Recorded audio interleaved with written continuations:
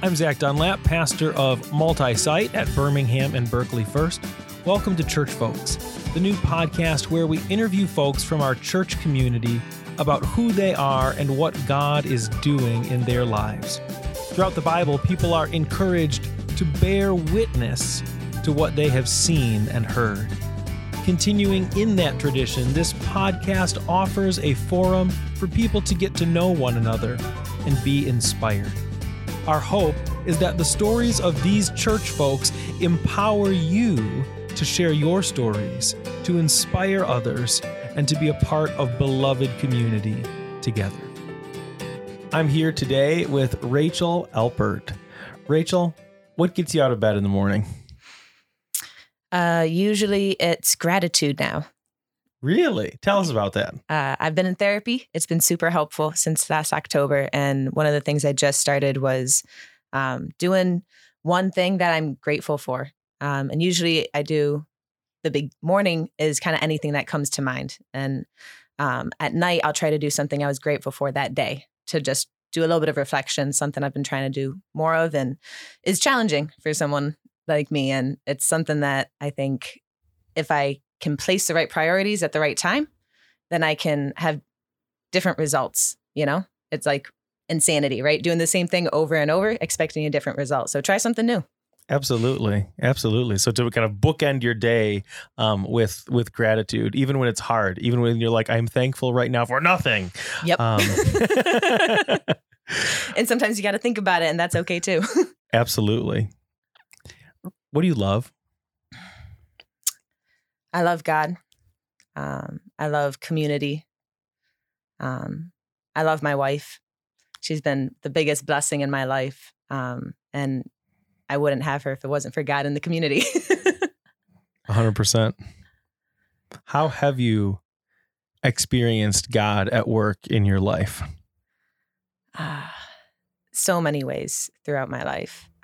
Growing up in a Christian home, and just having so many different experiences, similar experiences to a certain niche group, or but in a very larger context, you know, it's just really been something where I am now, I'm just very grateful for. And also I kind of laugh at because I always saw myself working at a church when I was little, but I never thought I'd be where I am now in life working at a church. And it's, to me, that's God at work, like just simple stuff of, hey, you know, we don't always see what's going to happen, even if God gives us our own foreshadowing. So true. Yeah. There are times where I'm like, God, just like, you know, light the path before me, right? Show me what's going to happen in the next, 3 years, 5 years, 10 years. And it just doesn't work that way. And I think in some ways, at least in my case, I think that's for my own good, that God doesn't give me the whole game plan, just enough to take that like next step. How has your faith grown or shifted over the years? So when I was little, and I was actually just talking about this in therapy, where I grew up in an extremely theologically based household. I am the youngest of 10. And so by the time I came along, there were a lot of things that were already established. We had Sunday Bible studies that were mandatory. All kinds of things where we were catechized with the Westminster Catechism, a little different from United Methodist, I think. But yep.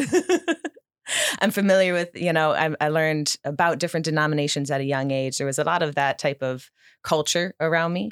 And at the time, that when that's all you know, that's really what you hold on to, because that's what you're taught to hold on to.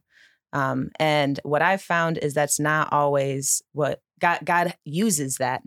And I actually had a realization in therapy that was really helpful for me, because I've struggled with the way that I was raised in terms of how much pressure there was placed on me to believe.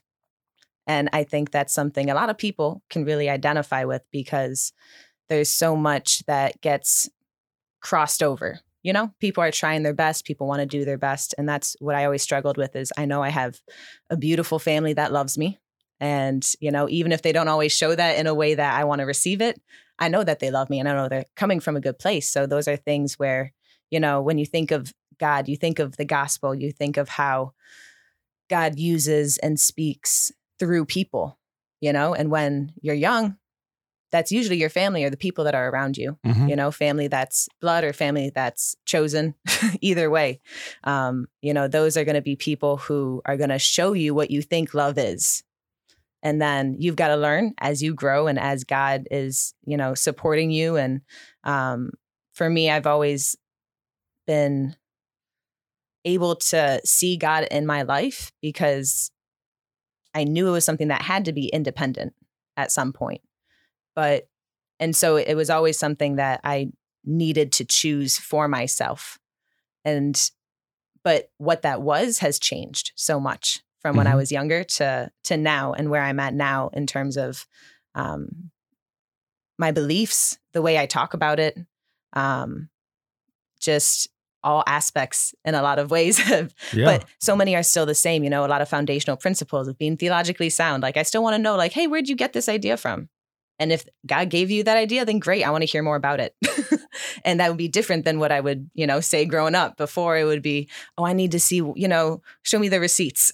Yeah. What theologian said this, and seeing that change and then understanding that I get to choose a lot of, what am I going to allow myself to see, and that's part of faith. Right.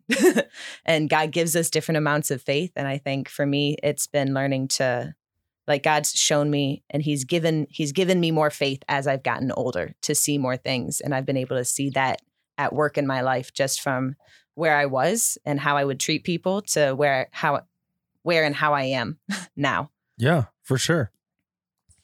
Yeah. We continue to grow and change and evolve over the course of a lifetime. And certainly our upbringing has a huge impact on who we are. But to some degree, we get to choose what kind of impact or what pieces of that we're going to carry with us into the future in what ways. Yeah. Yeah. I know for me, a big part was understanding that my parents, I'm grateful for the pressure they had and the pressure they felt to raise their kids with the understanding that God loves them.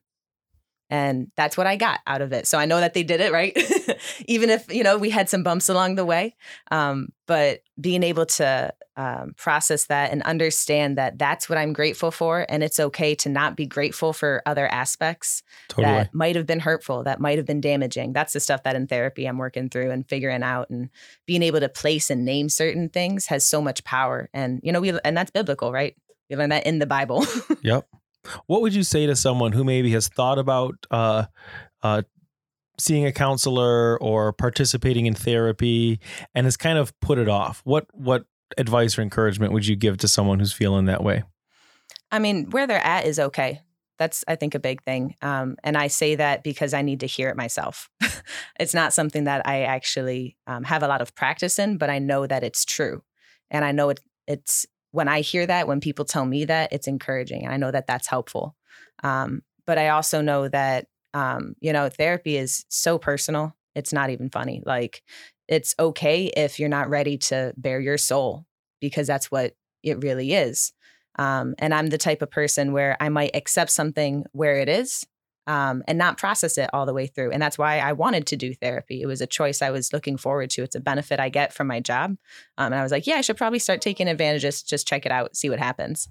And I told my therapist, even, I was like, I knew being the youngest of 10, I'd probably need therapy because there's just not a majority of us out there. And so that might be something I could process. Maybe I could discuss certain things. And sure enough, it's been, just so helpful to be able to have a safe person, someone who isn't judgmental, someone who's there to, and it's something that you have to pick, right? And I do virtual. I started in the land of COVID.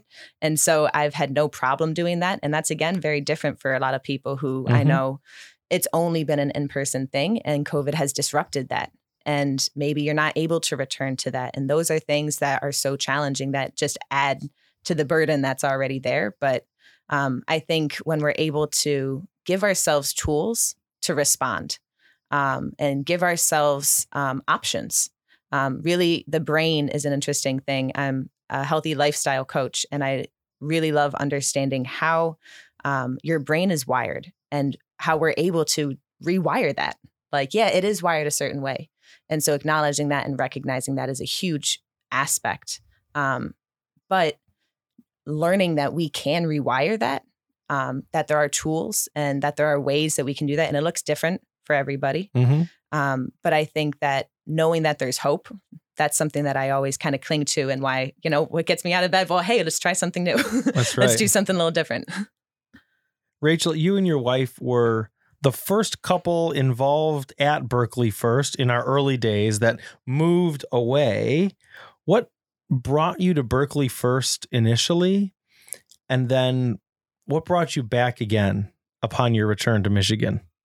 So what brought us to Berkeley First was Chris Freeman. I've known Chris going back, 10 years or something like that. Wonderful, wonderful years.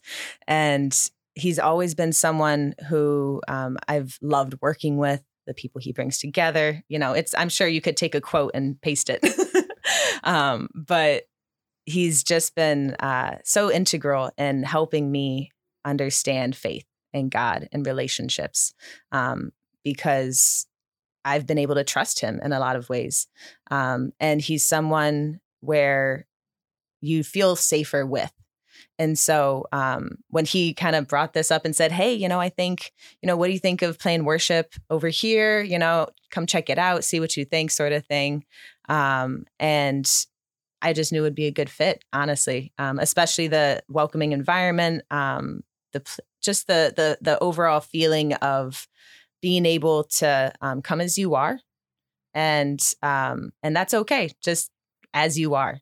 And that's not something that I really grew up in, still something I struggle with, on a daily basis is, all right, nope, I am acceptable as I am because God says so.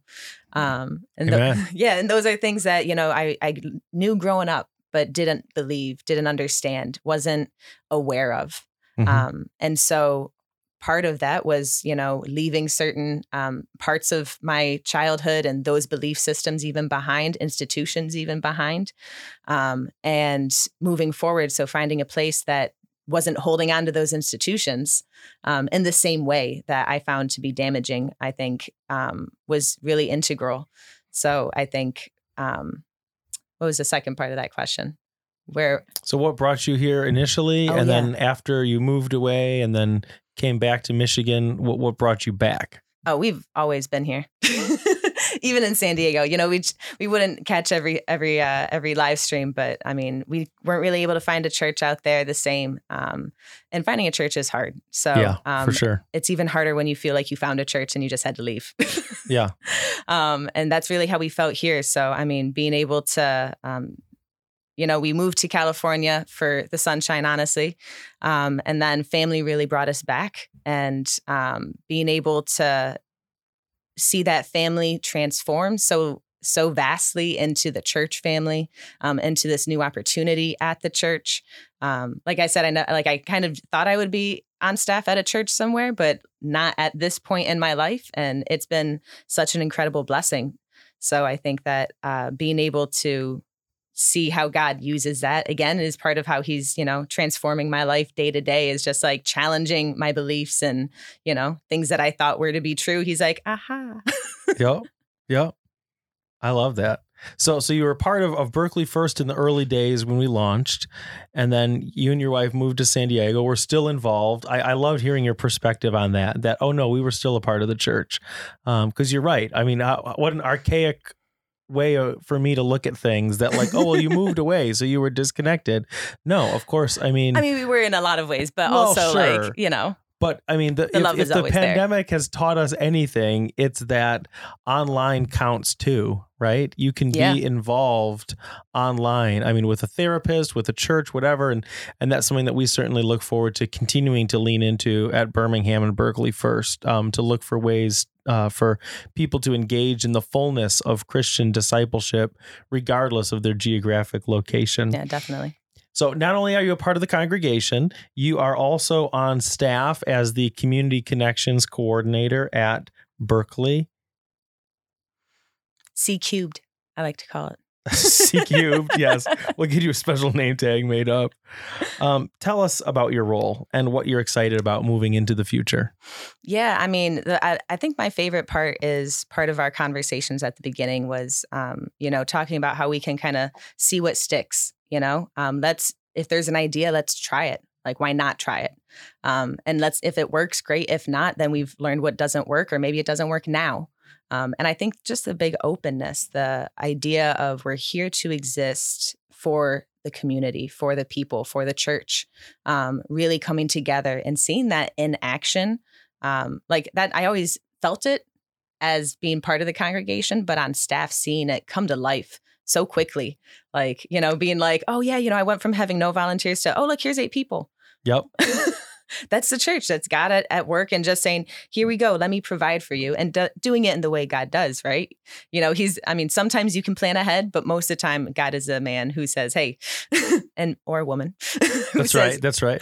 Gender inclusive. And so understanding that, like, just seeing how the church is really at life, and then being able to represent that. I've never been to a church that had someone who was not cisgendered, I guess, really being on staff, being in a position of going out in the community, of representing the church and saying, hey, here, come join our church where I feel welcome and I feel like I'm someone who belongs, and you can too, pretty much. Yeah. That's so huge. What value do you find in being a part of Christian community? Maybe what would you say to someone who has never been a part of church and whose entire idea of church or Christians or God is just full with all this baggage? What would you say to invite them into Christian community? I mean, first off, welcome. I think just treating it simply. I think that there's so much baggage that comes with a lot of that. And that baggage is rightfully there because there's been so much hurt. I like to name things. So the patriarchy, I think, is a big problem. Mm-hmm. I think there's a lot of issues that exist there. White nationalism is a big problem. Those are things that exist within the Christian church inside the United States. And those are things where you're going to see references to even, and mm-hmm. that's triggering for people. So I totally understand if that's part of the baggage that comes with it. If there's a variety of homophobia, whatever it happens to be, there's a lot of hatred that comes with this. And so first off, that baggage is so valid and real. And really, that's why the real church exists, is for that baggage. And I understand that most people don't have that experience. And I didn't have that experience for a while. And I found this church, and I've been so encouraged, even when I'm part-time. So I guess technically, I have a lot of days off, but even on days off or whatever, Chris texted me and just sent me this super encouraging text. And I felt so loved, so grateful. And I just know that stems from, God, like that is God at work. Those are the things where Paul talks about, I don't boast in myself, I boast of Christ in me. That's right. And that confidence that Chris exudes, that confidence that I think the church is exuding, is God boasting and saying, look at my people at work. And I think that feels so good to be proud of that, to know that we're doing the work. And again, it's not us doing the work, that's God at work, Mm-hmm. And I think that's just what's so beautiful. So for people who, first off, come here, try it, just see what happens, stay outside if you want, check it out online. But I think, go to a place where, you can be yourself. And, if you don't feel comfortable, try somewhere else. Yeah, totally. That's okay. But like I said, try here and, give us a chance to welcome you. But on a broader spectrum, where you are is definitely okay. And, the church is a verb, it should be an action. And it's a noun because it's the people who come together who are doing those actions. So if you're feeling that, just, you can trust it. And if you're not feeling it, trust your instincts. Mm-hmm. Try somewhere else. Mm-hmm. That's a good word. That's a really good word. What gifts, talents, experiences, or abilities have shaped how you see God in the world? I've had a lot of experiences that have shaped that. I mentioned, being the youngest of 10, and that is like a Presbyterian, Calvinistic background. And so lots of theology in there. And so that being my foreground of, my base childhood, and then moving up, being able to see God at work, really in San Diego specifically, and seeing him at work in a way where I didn't have a church, but I still had my relationship with God, and I had the church here, and still having those ties, and still feeling that, and still recognizing how, God works in ways of mystery. He works in ways that are beyond time. So we're not going to see it, right? We're not going to always understand it. It's not going to make sense. And that's how we know we're where we're supposed to be, because it's just so uncomfortable, or it feels so uneasy. And that's because you're literally kind of suspended, I think, and feeling that tension almost, that I think is what God talks about in the Bible. When we hear his prophets speak of, these are people who hear of God, right? Hear from God personally. And what does it feel like for them? Well, pretty uneasy, I'm pretty sure. Yeah. That's all the descriptions that we get. So I think that when we feel that, it is terrifying, but affirming. And it's that type of, like in San Diego, we unfortunately lost my wife's father that first year that we moved out there. So we just moved out there, and about 9 months in, literally 2 days after they visited us, and we get a call saying, that he had passed away. And so that really put everything in perspective for us in a big way. One, did we need to move back?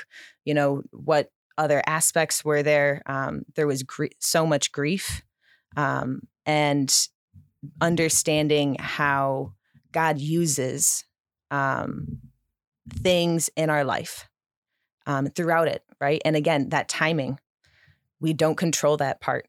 And so when it happens, that's, I think, the biggest challenge is, why now? Why right now? Why am I experiencing this right now? And, we don't have the answers for that. And again, that's, I think, that tension that we're living in, where that's where faith comes in. That's literally, okay, it takes faith to believe this, because you're right. The evidence isn't always going to be there right in front of you, or really you're not able to see it most of the time. Like, it probably is right in front of you, and you're just blind to it because of where you're at. And that's the worst part about it. And why I think therapy is really helpful, just to kind of to bring it back those around. Blinders. Yeah, you got to get your brain to be able to expand. And, I think when we were in San Diego, and kind of, my wife and I had different experiences because she worked from home. So when the pandemic hit, she was actually kind of already in her own swing. Sure. She was like, all right, well, I've been doing this anyway. And not having a car or a lot of transportation meant that she spent a lot of time at home. And for me, being out in the public, working with Starbucks and doing my job there, just two very different experiences of being able to interact with the community, and then, hers not as often, or just in different ways. And so even that, for both of us being able to see God at work, God uses wherever we are to show himself. He uses his people, he uses his creations that way to show his glory. And we don't always understand that. We don't always see that at the time. I know I definitely don't. But when we can reflect on it, it helps. It helps to remember and give purpose to what we're going through. And I think that's one of the most challenging parts for me, is being able to find purpose and knowing what is it right now? What am I actually like? Why am I getting up right now? What am I going to try different today? Yeah. Understanding how God uses that as an opportunity, right? Every day I wake up and I take a new breath. I'm grateful for that, because I might not have. And that's God giving me a new breath every day. And those are things that, kind of those universal truths that I think when we can cling to those, we can see more of who God is and who he shows himself to his creations to be. Yeah, wherever you are, not only can God meet you there, God already is there. Yeah. God is with you. God is with each of us always. Sometimes we tune God out. Sometimes we might just be focused on, the shitty awfulness of whatever it is that we're going through, that we lose sight of God. But God is absolutely with us through the best and the worst of times. Rachel, what's the hardest thing you've been through?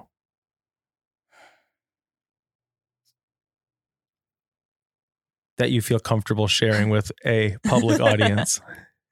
I have a hard time phrasing that because I think I've been so blessed, and I've always felt that from a young age, which is why gratitude is something that I lost and kind of brought back in my life to be the first in the my bookends, my alpha and omega, literally, because I believe that's where we can humble ourselves. But I mean, probably what it is right now. Balancing where I'm at in terms of my life with my family, wanting to grow independently and together at the same time with my wife. And that's something that we even talked about before we got together is, hey, we're going to keep growing. Are we sure we want to do this together? And that was a conversation that we really had is, we're going to change and, we like who we are right now with each other but that's going to change. And are we committed to doing that together? And when that gets scary, are we still able to do that? And I've never had an example of that, that I understood, I guess, growing up.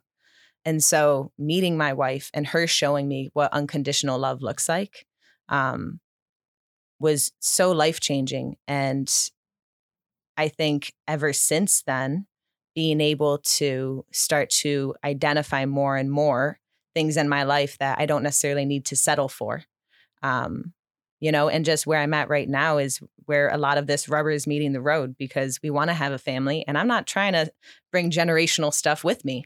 I know that there's generational curses, there's generational stuff in your genes. We can pass stuff down that way. There's all kinds of science that supports that, our DNA and who we are and what we bring. And I'm not going to be the perfect parent. No one is. But if I can choose to do some of the work before they get here, I'm going to do that. And I want to do whatever I can now. So that way I can set my kids up for success and keep that generation, hey, they can deal with their own generational stuff. Maybe they'll find something new they get to uncover. And I think that's why we see so many patterns throughout, right? History. And we see so many things repeating itself. But I think for where I'm at right now, just really, trying to do that work and not being very accountable to it, being transparent, I think it's important to be honest about those things. I'm not the most accountable person to myself, but my wife is really good at holding me accountable. And I'm really grateful for that. Amen. And she, and she calls me out on things like, don't you even try that right now. And I'm like, you're absolutely right. I will just stop. Yeah. I think, my wife and I are very open and honest with each other, very much sharpen one another. Sometimes cuss at each other, right? But in a spirit of wanting one another to be the best possible versions of ourselves, wanting to, over the course of a lifetime, continue to become the people that God designed and destined us to be. Yes. Recognizing that we both are a far way from reaching that goal. Most definitely. And that translates to parenting, obviously, as well, too. If and when the day comes that you are a parent, and just to continue to grow, to admit to your kids when you do get something wrong Mm-hmm. and to own that. I mean, my kids love nothing more than making fun of me when I get something wrong or calling me out on something or even holding me accountable in the same but different way that I, hold them accountable as a parent. But yeah, I think that love and that growth mindset, along with the continual grace of God, will carry you a long way. I've been leaning heavy on the grace of God, and thankfully my wife is too. So we've got a good rock. That's right. That's right. How do you share God's love with others? That's changed throughout my life. And I think now I really try to focus on just relationships, letting things happen organically, not pushing things. I'm not great at reading the room all the time, and my wife is. It's one of the things that I learned from her.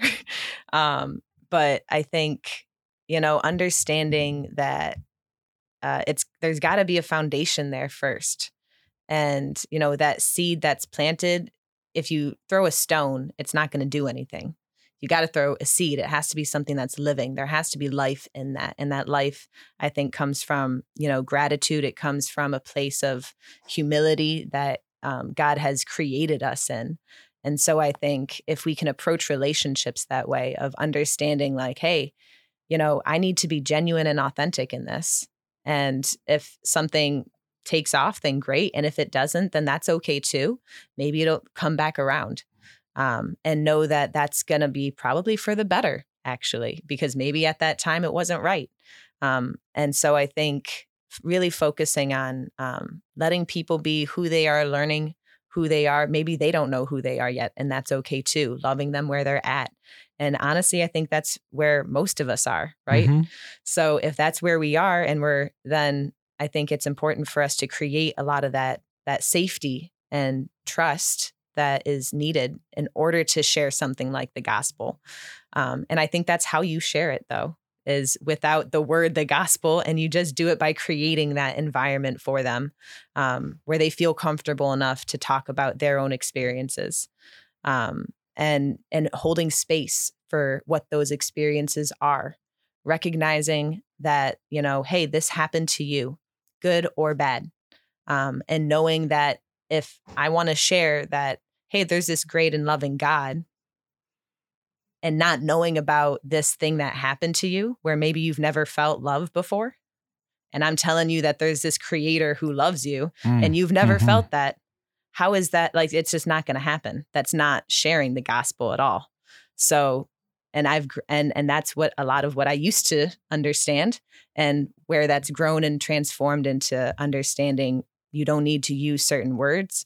You need to listen, and you need to be quiet in a lot of ways and create a space and understand where the other person is. And that's something that I'm continuously struggling with and learning how to do and growing with.